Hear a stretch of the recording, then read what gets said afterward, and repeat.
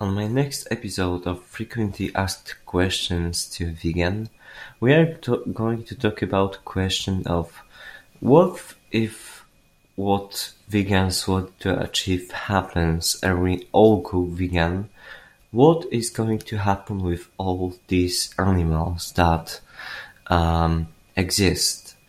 Are we going to just let them free? What is going to happen to these animals? And that's a fair question, but I think we are looking at it from the wrong perspective.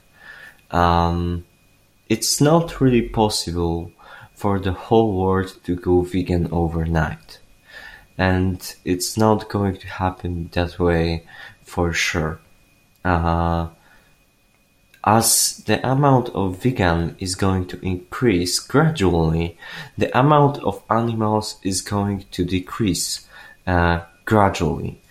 We have this much animals only because we forcefully bred them to existence for our needs.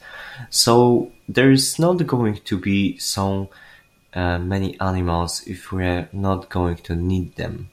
And they are going to decrease gradually as we go vegan.